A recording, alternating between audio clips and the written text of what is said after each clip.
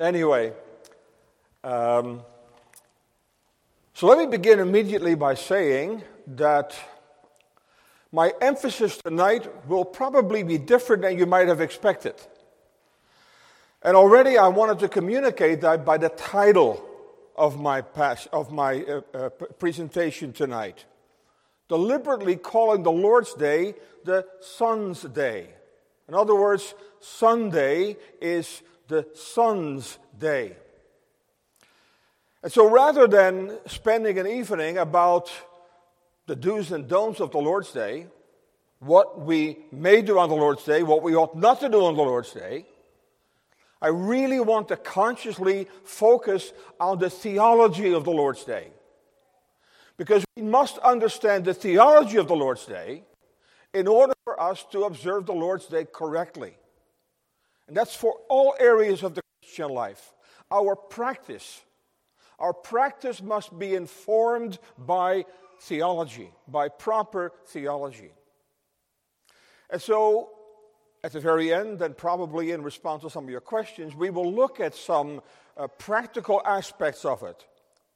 But I very much want to focus. I want you to grasp something very foundational about the Lord's Day, so we understand why this day is indeed so significant. And so I would argue, I will try to stick as closely to my outline as I can. I've quoted many scripture passages in support of it as well. I would argue that abortion is not the only moral issue of the day. Now, I know we can think of many others. I would argue that the desecration of the Lord's Day is a highly offensive thing to God Himself. Because we will see, the Lord's Day played an extremely important role in God's original creation order. And hopefully I will succeed in explaining to you why. And so when we desecrate the Lord's Day, we are guilty of supremely dishonoring the God of the Lord's Day, who ordained that day for a very specific purpose. So in Jeremiah 7:28 we read, "This is a nation that obeyeth not the voice of the Lord their God, nor receiveth correction. Truth is perished and is cut off from their mouth." And I believe that one of the reasons why the moral decline in our Western culture, also in our United States, has been so alarming and so precipitous has a great deal to do with the Lord's Day. I would argue that about 100 years ago, a century ago, the majority of Americans still went to church every Lord's Day. And that had a sanctifying effect on all of society. That means regularly Americans still came to the house of God. Regularly they heard an exposition of the Word of God and would carry that with them into the week. As a result, the moral caliber of every aspect of society was far higher than it is today. And now we are in the midst of what we could call the great apostasy, the great falling away of our Western culture. A Western culture that has been so profoundly influenced by the Word of God and by the Reformation. The Apostle Paul talks about that in 2 Thessalonians 2 verse 3. That day, the day of Christ's return, but also the day that the man of sin will be revealed in the world, that day shall not come except there come a falling away first, and that man of sin be revealed, the son of perdition. And so what's happening is that our culture, also in North America, is very rapidly returning to its pagan roots. And I'm sure that some of you are aware that the names of our days are a reminder of our pagan past. Every single day of the week is named after one of the old gods that were worshipped on the continent of Europe. Sunday is obvious. The worship of the sun, the day of the sun. Monday is the day of the moon. Tuesday is Tuesday. And Tiu was an English Germanic god of war and the sky. That's Tuesday. Wednesday is Woden's day. Now Woden was the chief of the Germanic gods. He was the leader of all the gods. Woden's day, Wednesday. Thursday is Thor's day. Thor was the Greek of thunder. He represented as riding a chariot drawn by goats and wielding a hammer. Thor's day, Thursday. Friday is Freya's day. Freya is a word from which even our word free has been derived. It's a goddess of fertility, a goddess also of unbridled sexuality. Freya's day. Saturday is Saturn's day. Saturn, of course, was the Roman and Italic god of agriculture. He's believed to have ruled the earth during an age of happiness and virtue. So every name of our days is a reminder of our pagan past. And of course, we are now rapidly returning to the worship of those pagan gods that for a season have withdrawn themselves and are coming now back with a vengeance. And that spiritual bankruptcy that now grips our nation and our culture is in no small part related to the fact of the widespread desecration of the Lord's Day. Now, if only the ungodly were guilty of it, that's one thing. But also among evangelical North America, it's alarming how many play fast and loose with the Lord's Day. How many of them, how many people today, how many professing Christians have what we call an antinomian view of the Lord's Day? There are those who argue, since the fourth day is the only commandment, or the fourth commandment is the only commandment not repeated in the New Testament, that therefore the fourth commandment is no longer binding on the Christian. Now, of course, that's a nonsensical argument. The reason it's not repeated, it didn't have to be repeated. That's so basic and it's so foundational. As a matter of fact, we need to realize that the commandment to keep the day of God, the Sabbath day, holy, predated Exodus 20. Because when God gave the fourth commandment, he says, remember the Sabbath day. And you know that prior to Exodus 20, you already have the incident of where God gave the manna, and he gave a double portion on Friday, so that they would have enough money on the Sabbath day. This was before he actually gave the Ten Commandments from Mount Sinai. So I would argue, my dear friends, my dear congregation, is that the hallowing of the Lord's Day is at the core of true Christianity. The hallowing of the Lord's Day is at the very core of genuine godliness. And so rather than viewing the Lord's Day as our ungodly culture does, by referring to it as the weekend, no. For us, the Lord's Day is the week beginning. And I would argue that it's not only the beginning, the Lord's Day is to be the centerpiece of our life.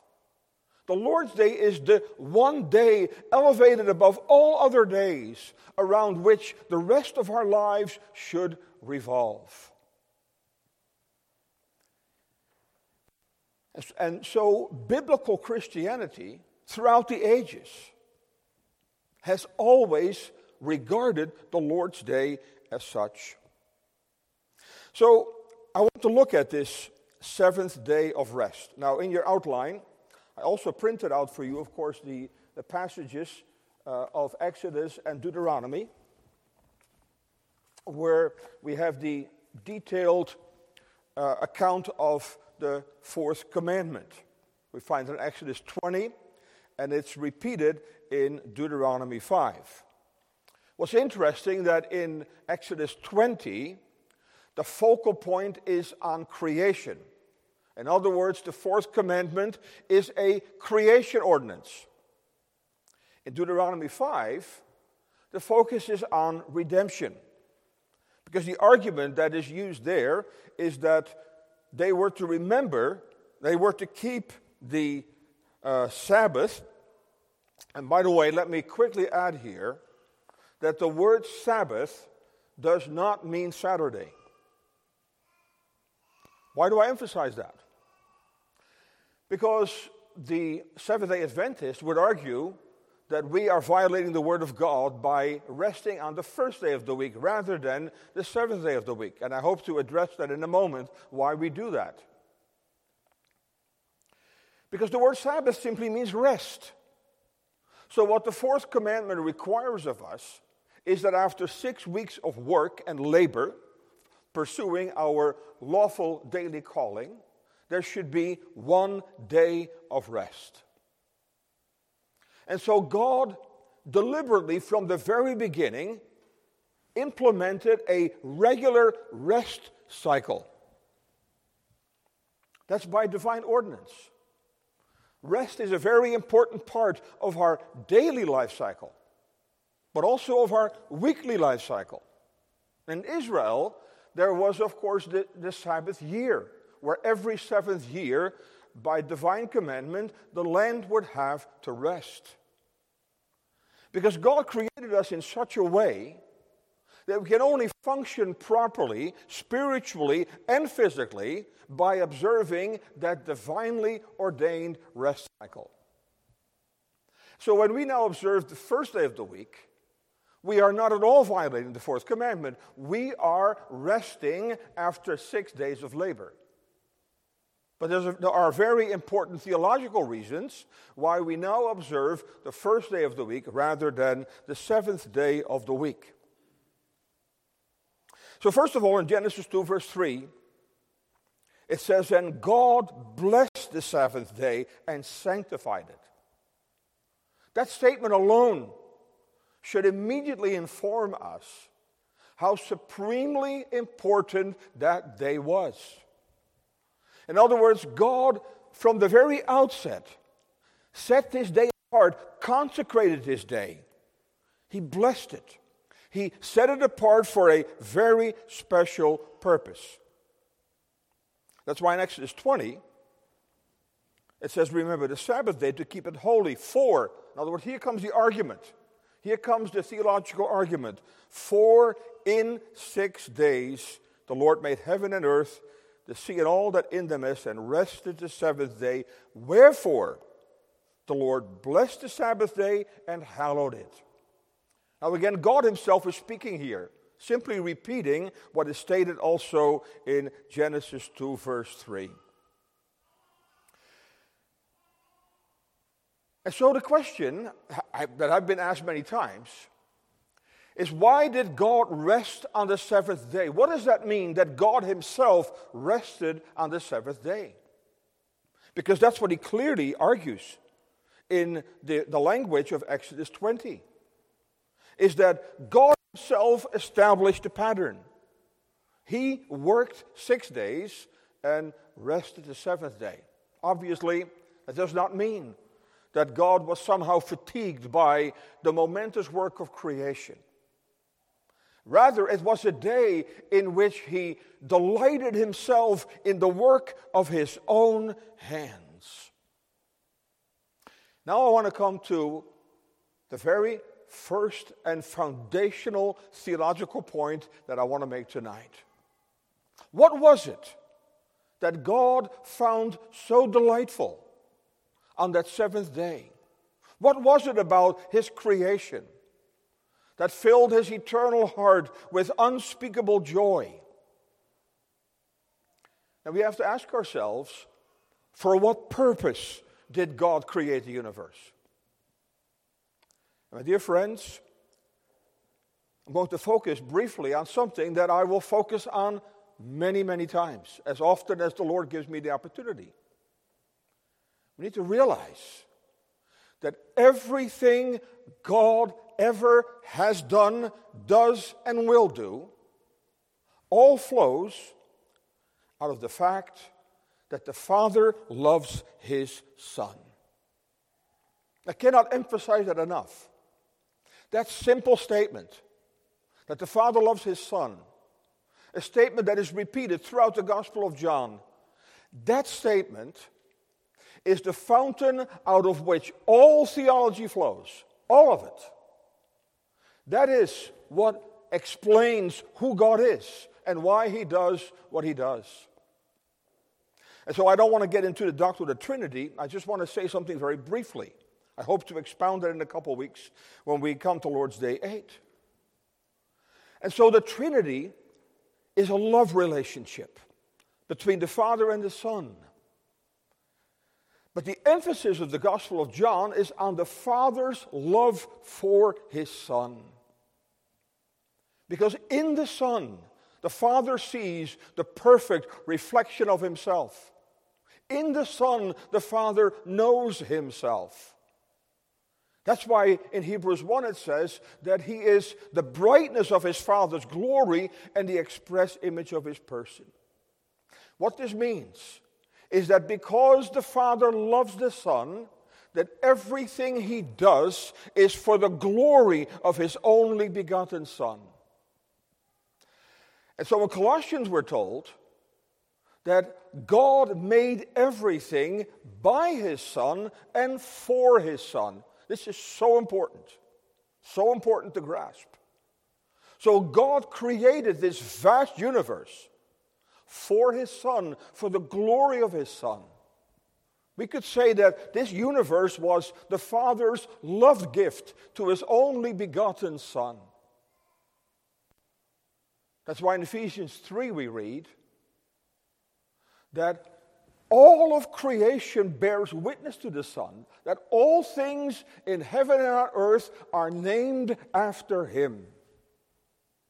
And so when God was finished with the glorious work of creation, he rested and he beheld in all of his created work, he beheld the glory of his only begotten Son.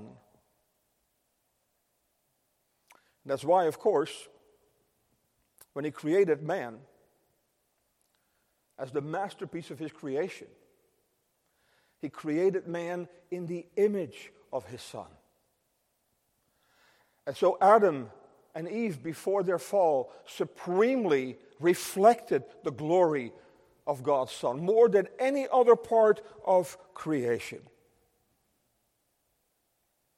And so God created a creature in the image of his Son, in whom he would have a relationship with his creature, Adam and Eve. And that's why John 1 verse 1 is so important. It's so that God revealed himself from the very outset to man in the person of his Son. In the beginning was the Word, and the Word was with God. And here's something that you may not have thought of. So Adam and Eve were created on the sixth day. So how did their life begin as human beings? The first full day of their human existence was the Sabbath. So the seventh day of the week was for them the first day of the week. And so their life began with a day of worship. And out of that first day of worship came the first week in which they actively were engaged in the work to which God had called them. And of course, as a result of sin, that blessed relationship between God and his image bearer, that blessed relationship was interrupted. But God did not change. God's purpose did not change. And so before the fall, God communed with Adam and Eve in his only begotten Son, the Lord Jesus Christ. So before they fell, especially on the seventh day of rest, they would have delighted themselves in beholding the glory of God's Son in everything they created. And God communed with them. He communed with them in the person of His Son. Because that's another very essential theological truth that we need to grasp. That all of God's interaction with man is in the person of His only begotten Son. From all eternity, God begot His Son because He eternally purposed that He would create a creature with whom He could have a relationship in the person of His Son, to whom He could reveal Himself in His Son. Why do I emphasize all this? Because my goal is for you to understand why I call the Lord's Day the Son's Day. Because that's the day on which God Himself originally found His infinite delight in beholding the work of His hands, in beholding the glory of His Son, by whom and for whom He created the universe. And so how was it that God and His creature interacted with each other on that first Sabbath, that first day of rest? It was in the person of the Son. It was in the Son that God drew near to Adam and Eve. It was in the Son that He revealed Himself to Adam and Eve. It was in the Son that Adam and Eve worshipped the God who had created them in His image. Now, the amazing thing is that the law reveals clearly that God's original purpose and intent has not changed. And so the reason why God has ordained that there be one day of rest is in order to give His creature, even His fallen creature, a day in which they could delight themselves in the God who created them, and in Israel's case, who redeemed them. A God who also, in the whole work of redemption, again comes into a relationship with His creature in the person of His Son. That's why it was the Son, not the Father, not the Spirit, who became man in the fullness of time, so that in the person of His Son, and by virtue of His incarnation and through His redeeming work, that God again could have a love relationship with the children of men. So that's why God blessed this day. That's why God consecrated this day. Because the point I want to make tonight is that this day is first and foremost about God's Son. God wants His Son to have the preeminence. That is true for all of life. But that's especially the purpose of this day of rest. And I will begin to unpack that a little bit further on. And by the way, that's why I believe God ordained the morning and evening sacrifice. Because by means of the morning and evening sacrifice, God simply perpetuated the pattern that He established in paradise. The pattern that He communed with Adam and Eve morning and evening. And of course, that would particularly and especially have been true on the Sabbath. Also on the Sabbath, there was a morning and evening sacrifice. And so though it does not say anywhere in Scripture, thou shalt worship morning and evening, I believe that's the biblical pattern. I believe that's God's pattern. That's the pattern that was established in paradise. In the cool of the day, morning and evening, God communed with Adam and Eve. And when through sin, God and man were separated, God institutes this amazing sacrificial system. But on the basis of the sacrifice, on the basis of shed blood, on the basis of the death of a lamb, God was able to commune with his people morning and evening. And if that was to be the pattern of every day, it certainly was the pattern of the Sabbath day. And it certainly is the pattern of the Lord's day. And so in Adam's life, in Adam and Eve's life before they fell, those moments were the highlights of their day. When God would meet with them in the morning, when he would meet with them at night, when he commune with them, and certainly on the Sabbath day.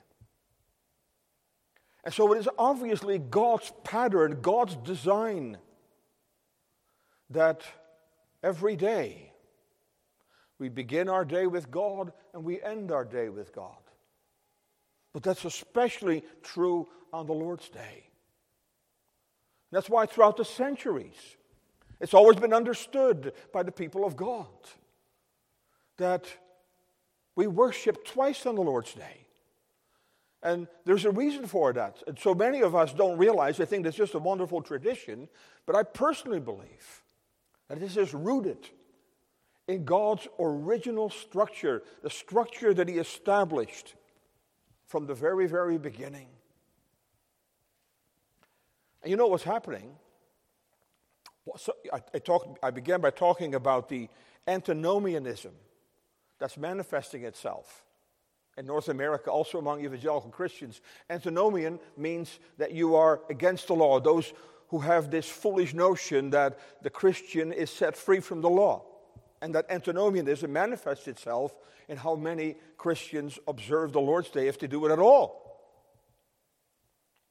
And I think of the area I just came from, northwest Iowa, which once was known as staunchly Reformed and conservative, where the vast majority of churches only worship once on the Lord's Day. And even then their services are not well attended.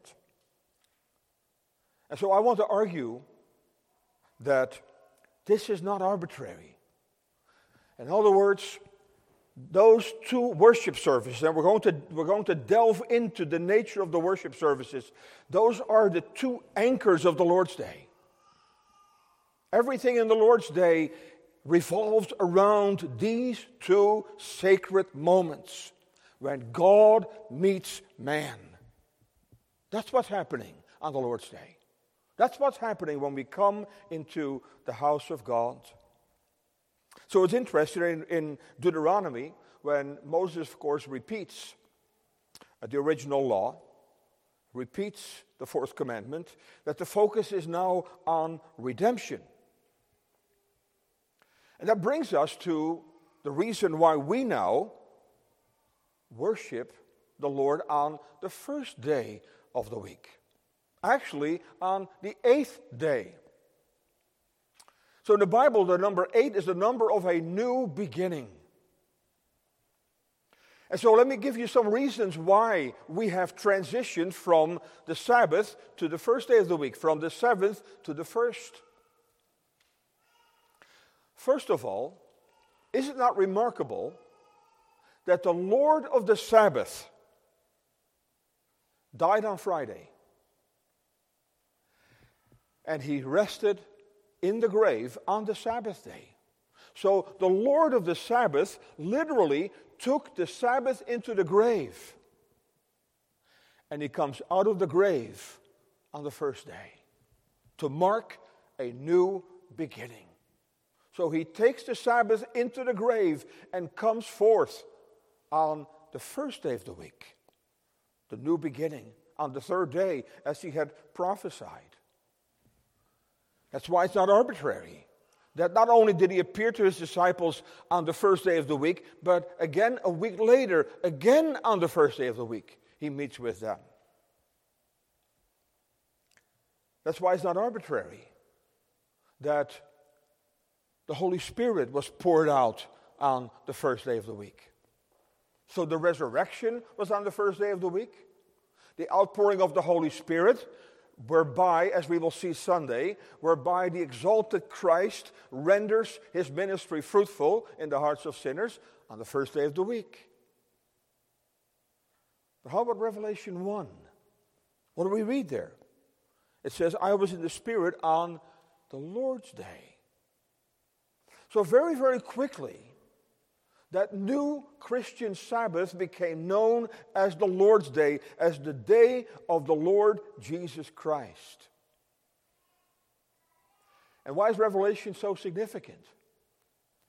Well, Revelation marks that moment when the exalted Christ appears to John and gives him the final piece of revelation. The final concluding book of the Bible is given to the Apostle John. And again, it begins on the Lord's Day. It begins on the first day of the week. So in multiple ways, Christ himself sanctioned that first day as the new beginning, as the day in which we now look back. So in the Old Testament, the church anticipated the coming of the Messiah. We now, on the first day of the week, on the Lord's Day, on the day of the Lord Jesus Christ, we now rest in the redemptive work of the Lord Jesus Christ. And so again, it's not accidental or arbitrary that we read in Acts 20, verse 7, and upon the first day of the week, when the disciples came together to break bread, Paul preached unto them. 1 Corinthians 16, verse 2. Paul exhorts the Corinthians, upon the first day of the week, let every one of you lay by him in store as God has prospered him. So they came together to hear the word of God, to give their alms, but the first day, because very, very quickly, and church history affirms that, immediately the New Testament believers recognized that Christ himself had sanctioned that first day. And so the first day of the week became the day of rest. And it's remarkable, is it not, that first day is the day of a new beginning. Christ established a new beginning, the outcome of which will be a new heaven and a new earth in which righteousness will dwell. And I can assure you that in that new heavenly reality, when a redeemed humanity will dwell upon a fully restored earth, there will be a day of rest. Every seventh day, we will continue to be creatures of time. There will be a regular cycle, because ultimately what God is doing in the work of redemption is restoring his original creation order, except that the restoration of it will be far superior. But God's method and God's pattern will remain unchanged. And so now, on the first day of the week, we reflect on what Christ has done to lay the foundation for that new beginning, for that new reality that is coming. And so now we come together on the Lord's Day. That's why the original church always referred to it as such. Now, there are many today who call it the Christian Sabbath. And I have no problem with that per se, as long as we keep in mind that the word Sabbath means rest. A Christian day of rest. But I personally prefer to call it the Lord's Day. Or, as my title says, the Son's Day. It is preeminently the day of the Lord Jesus Christ. And so when Christ says of himself in Matthew 12, verse 8, for the Son of Man is Lord even of the Sabbath day. He is Lord of the rest day. You know that he said that in a context where he was dealing with how the Pharisees had utterly perverted and corrupted the observance of that day of rest. Totally lost sight, if you will, of the theology of that day, and strictly focused on the externals of that day. And I fear that happens far too often. That's why I've deliberately decided to focus tonight on the theology of the Lord's Day. We need to grasp what this day means. We need to grasp what this means as far as God is concerned. We need to grasp in some measure why this day is so central to God's purposes, why this day is so significant that God blessed it and sanctified it, consecrated it. And if we begin to grasp that the ultimate focus of the Lord's day must be on the Lord of the Sabbath. It's the Son's day. It is the day on which God wants us to cease from all of our weekly activities, to come to His house in order to behold the glory of His Son, unveiled to us in His precious Word. So we read in Colossians 1, verse 18 and 19, that God wants His Son in all things to have the preeminence, for it pleased the Father that in Him should all fullness dwell. So that means that at the core of the Lord's day, of the Son's day, is God's Son, the Lord Jesus Christ. Everything on the Lord's day must revolve around Him. The purpose of that day of rest is that we would cease from all other activities and that we would focus on God's revelation of Himself in His only begotten Son. That's what's happening on the Lord's Day. That's why our worship services are sacred events. They are sacred moments. We come here by God's divine ordinance. We come here in order to behold the glory of His Son. That's our task as ministers of the gospel. And that brings me to my fifth point. I'm moving a bit quickly, but I have to. That brings us to the whole connection between God's Son and the proclamation of the Word of God. Because that is the great moment of our worship services. That's what the Reformation did. The Reformation recovered the centrality of the Word of God. That's why when Roman Catholic churches were transformed into Protestant churches, what would happen is that the pulpit would be given a central place. Because through the Reformation, the Word of God again became central. That's why, folks. That's why we have such a simple liturgy. Because our entire liturgy is designed to highlight on the centrality of the Word of God.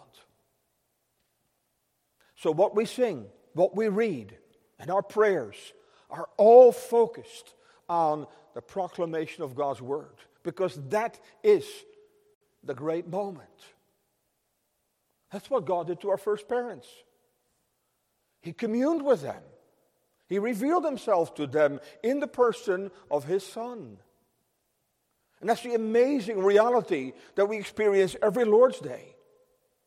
That God in His Son, whom He sent to be the Redeemer of the world, that God can do to us what He did to our first parents. That He can draw near to us, reveal His countenance to us, open His heart to us, reveal to us who He is in His only begotten Son.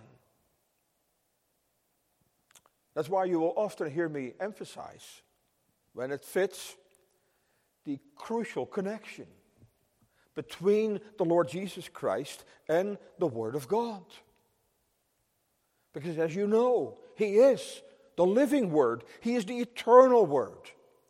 He is the eternal expression of God's being. And as human beings, God is only knowable in His Son. Only in His Son do we know God. In His Son, God has revealed Himself. He revealed Himself in His Son to our first parents. That's what happens every Lord's Day. Through the proclamation of the Word, God draws near to us. He enables us to behold His glory in the face of His only begotten Son set before us in His Word. And so, as you have already heard me say frequently, the written Word of God, that's what we do as ministers. We proclaim to you on the Lord's Day, we proclaim to you God's written Word. We expound to you God's written Word. For what purpose? That you may behold the glory of the living Word. My friends, we will never understand Scripture correctly. We will never understand the purpose why God has given us His written Word if we do not understand that it is God's desire that we should know His living Word, that we should know His only begotten Son. That's God's desire. Because the Father loves His Son, and because He loves His Son and has declared, "This is my beloved Son in whom I'm well pleased," because He loves His Son, therefore we cannot honor Him more than when we delight ourselves in that same Son of God. So Adam and Eve did not need a written Word. Adam and Eve were fully capable of beholding the glory of God's Son reflected in all of creation. But as fallen sinners, we are blind to that glory. We're blind to God's Son. So God has now given us His written Word, so that through His written Word, we might become acquainted with the living Word. That's why the opening words of Hebrews 1 are so powerful. Under heading 5b there, God, who at sundry times, various times and in divers manners, spake in time past unto the fathers by the prophets, hath in these last days spoken unto us by His Son, whom He hath appointed heir of all things, by whom also He made the worlds. He made the universe. And so the written Word is the Father's record of His Son. And the purpose of that written Word is to acquaint sinners with the living Word, the Lord Jesus Christ. Because when God revealed Himself in His Son to Adam and Eve, there was no sin issue. But now you see in His written Word, God unveils His Son now as the Redeemer and as the Savior of sinners. But God's ultimate desire is that through His Son as mediator, that He would bring us back to Himself. Because God's eternal good pleasure is to have an intimate love relationship with the human beings He created in the image of His Son. And that's why when we as ministers of the gospel, if we don't preach Christ, we are not preaching God's Word. Because the written Word is about the living Word. And so our sacred calling is to expound the written Word that you might know the living Word. To expound the written Word in such a way that the glory and the beauty of the living Word becomes evident. Because it is the Father's desire that we would know His Son, and that we would believe in His Son, and that through His Son we would be reconciled to Him. That's the purpose of the ministry of the Word. And so the purpose of the written Word is to acquaint sinners with the living Word. It's beautiful how the book of Acts ends. Two passages from Acts 28. He, that is Paul, expounded and testified the kingdom of God, persuading them concerning Jesus. Here we go. Both out of the law of Moses and out of the prophets, preaching the kingdom of God and teaching those things which concern the Lord Jesus Christ. That's it. And so the Spirit, who is the author of that written Word, is the Spirit of whom we know from John 16 that His preeminent goal is to glorify Christ. So let's look at these three verses a moment, 13, 14, and 15. Howbeit, when he, the Spirit of truth, is come, he will guide you into all truth, for he shall not speak of himself. Number 1, verse 14, he shall glorify me, for he shall receive of mine, and shall show it unto you. Number 3, he shall take of mine, and he will show it unto you. And therefore, we have an incredible obligation as ministers of the gospel to expound the written word in such a way that Christ has the preeminence, because that's the preaching the Spirit of God will join himself. The Spirit of God, the Spirit of Christ, who leads us into the truth of Christ, who draws us to Christ, who takes out of him and shows it unto us. That Spirit is attracted to the faithful exposition of his own word. And so we can say of the whole Bible that the Spirit's goal is to glorify him through the written word. His goal is to take out of Christ by means of that written word and to show him unto us. Why? It's because everything in God's purposes revolves around his Son. And that's why I don't want to spend my time tonight on all the do's and don'ts. I want you to understand the significance of this day, what this day means to God, how very central that day is, how this is at the very core of the purpose for which we were created. God wants our lives to revolve around his Son. And that's why the Lord's Day, the day of rest, is to be the axle around which our whole Christianity revolves. And that's why we have to take the Lord's Day serious. It is his day in the supreme sense of the word. It is his Son's day. That's why in the Old Testament, some of the penalties for transgressing that day were so serious indeed. Because when people violated the Sabbath day, they thereby supremely dishonored God. That's why I began my presentation by saying, it's not just abortion we should worry about, or all of the sexual perversion we should worry about. But the desecration of God's day is supremely, supremely offensive to him. And so that brings me to number 6, the fourth and the second commandment. What's the connection there? So, what's the second commandment all about? There's a very important connection between the two. Often people look at the second commandment and they think it's about idolatry. No, the first commandment is about idolatry. The first commandment tells us whom we should worship. The second commandment tells us how we should worship the only God.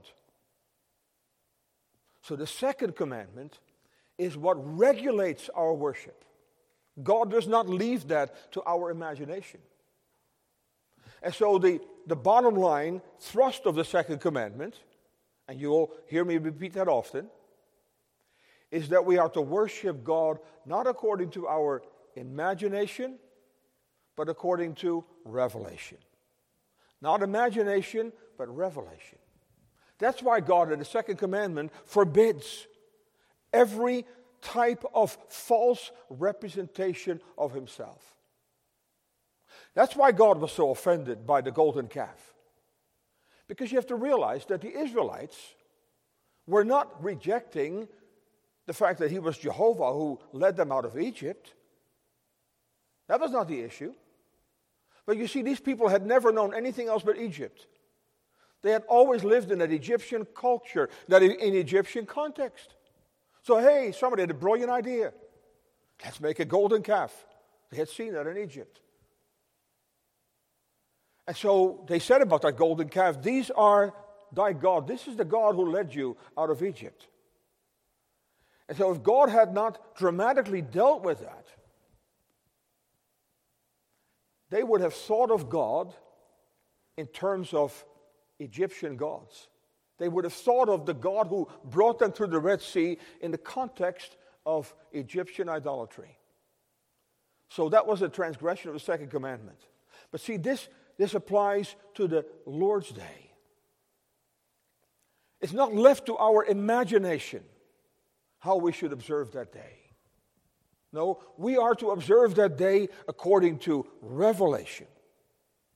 And in just a moment, we will briefly look at Isaiah 58, where we have one of the clearest statements in all of Scripture, how that observation of the Lord's Day must be regulated. But I deliberately didn't put it on here and kept it for last, because I want to read Isaiah 58. I want to read it in light of everything that I have attempted to say to you.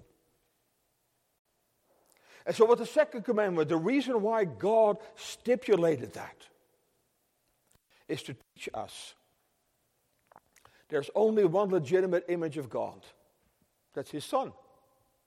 He is the express image of His person. So what the second commandment is telling us, the only way we can properly worship God is when we worship Him as He has revealed Himself in His Son.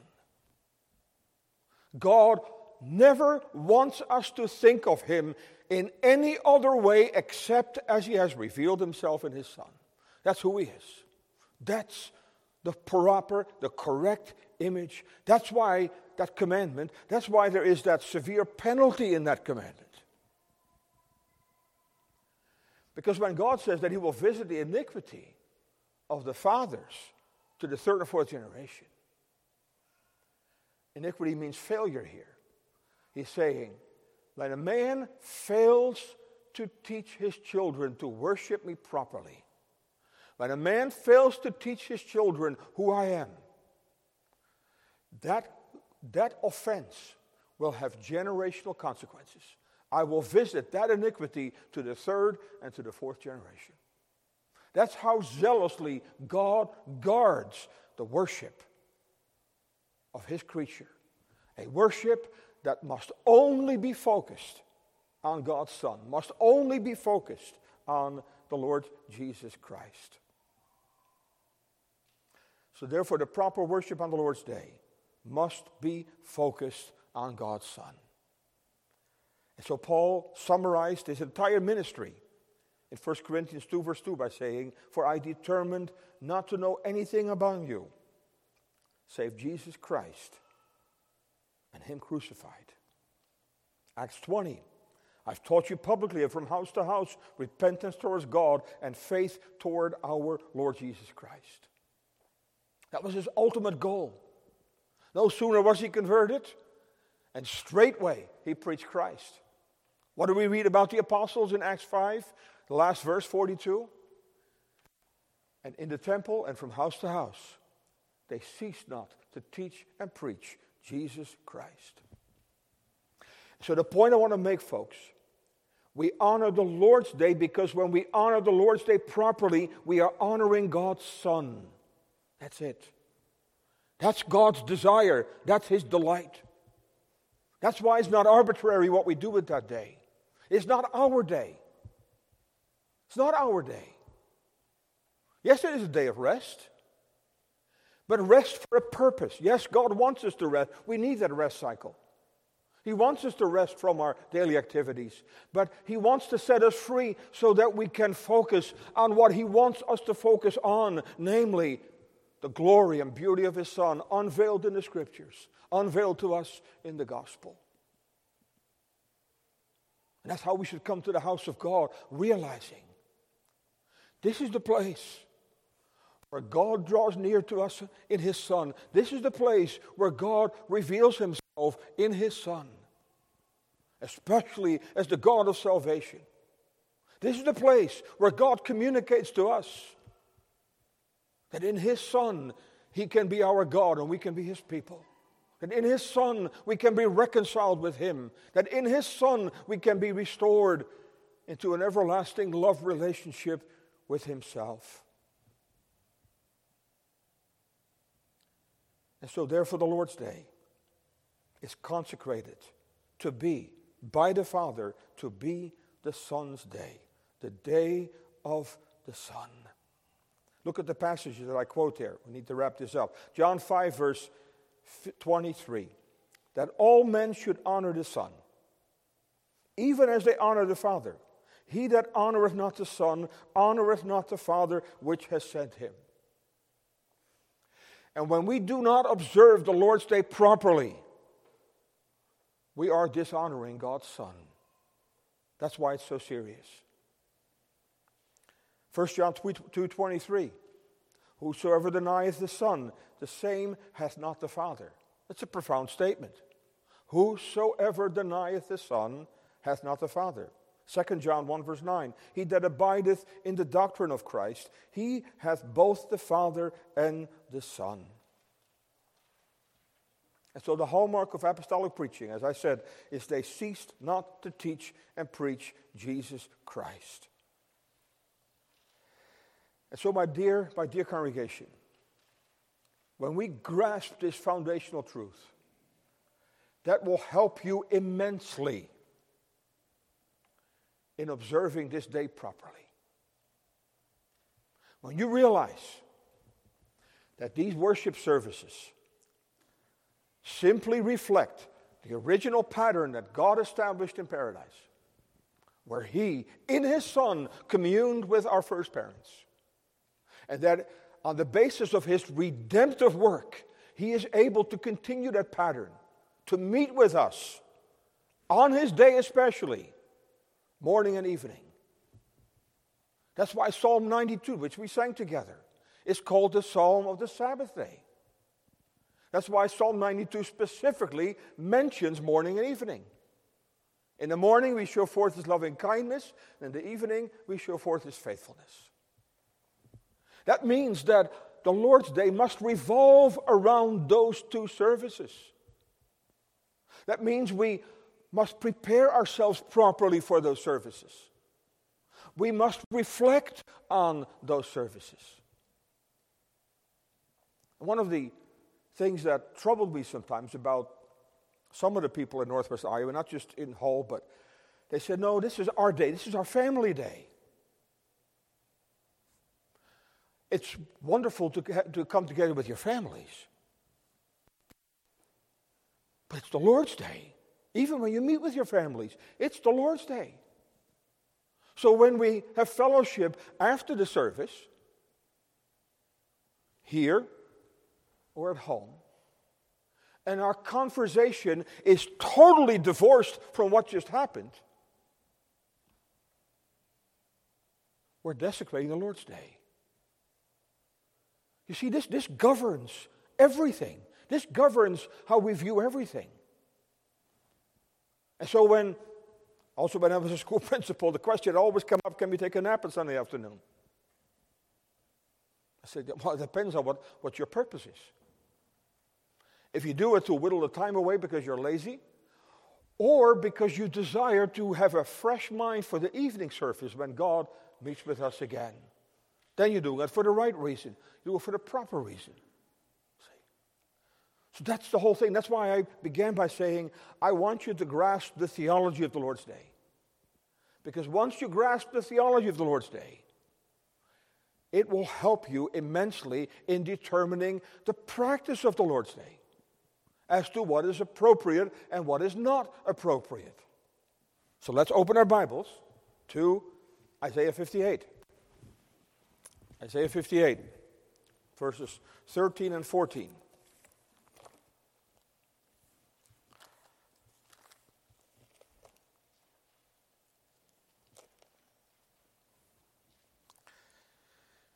Verse 13. If thou turn away thy foot from the Sabbath, from doing, listen carefully, thy pleasure on my holy day, my sacred day, my consecrated day, And I call the Sabbath a delight, the holy of the Lord, honorable, and shalt honor him. Whom? Christ, God's Son. Not doing thine own ways, nor finding thine own pleasure, nor speaking thine own words. Then shalt thou delight thyself in the Lord, and I will cause thee to ride upon the high places. And when it says here, delight thyself in the Lord, it's that Lord name with capital letters, and it always points us to Christ. Then thou shalt delight thyself in the God of salvation, the God of redemption, the God and Father of our Lord Jesus Christ. And so it's his day. God gives us 6 days to pursue our lawful calling and to engage in recreation. But this day is my day. This is a day in which you are not to pursue your own pleasure. And so that means not doing your own thing, not doing your own ways, not finding your own pleasure, not entertaining yourself, nor speaking thine own words. In other words, conversation that is fitting for the Lord's day. The congregation, I've been guilty of it myself. Sometimes I wonder how much of our conversation after the service is about what you heard. Sometimes I wonder, over the years, how much of the seed that is sown is taken away already then, very quickly. See? And that's why. I know I sound like a broken record, but when I sound like a broken record, I always am encouraged by Philippians 3 verse 1, where Paul writes, for me to write the same things unto you is not grievous, but for you it is safe. That's what he says. For you it is safe, right? But I'm hoping and praying, and I will reinforce this in future sermons, okay, is that you grasp the significance of this day. God graciously, out of 7 days, allows us to pursue our interest for 6. But he said, this day is mine. This day is mine. This is the day of my Son. This is the day you must cease from everything else. Focus on him. Okay? It's the same. That's a tithing principle. Right? Just like when God gives us, but he's saying 10% of at least, the tithe is mine.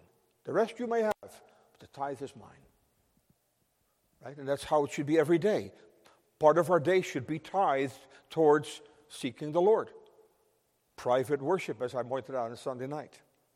Okay? And so my question for you is I want you to reflect on how you observe the Lord's Day. My holy day. My day. My consecrated day. And so that applies to me too. Is the Lord's Day the Son's Day? Is it a real Sunday with an O? That's what it should be. And that's the bottom line, right? And that's why, we saw Sunday night with the disciples, they were continually in the temple. They faithfully observed God's ordinances. Public ordinances, private ordinances, they faithfully did. That's why we should never leave our place empty unless we absolutely have to. Because what happens here is by divine appointment. And that's why I want to say lovingly, and I've said this in all of my congregations, that's why even when you go on vacation, your children should know, your grandchildren should know, that that day is just as sacred as it is at home. The Lord's Day is always the Lord's Day, even when we're camping, even when we're on vacation. Otherwise, what happens? Our children grow up with a double standard. We keep the Lord's Day one way at home, and we do it a little differently when we are on vacation. That's not how it ought to be. See, all of this is informed by our understanding of the Lord's Day. When we grasp how important this is to God Himself, hopefully that will help us in honoring the Lord's Day, honoring these special events. And God, if you heard me say that, as Calvin was saying, when Christ walks among us in the garments of the gospel. That's it.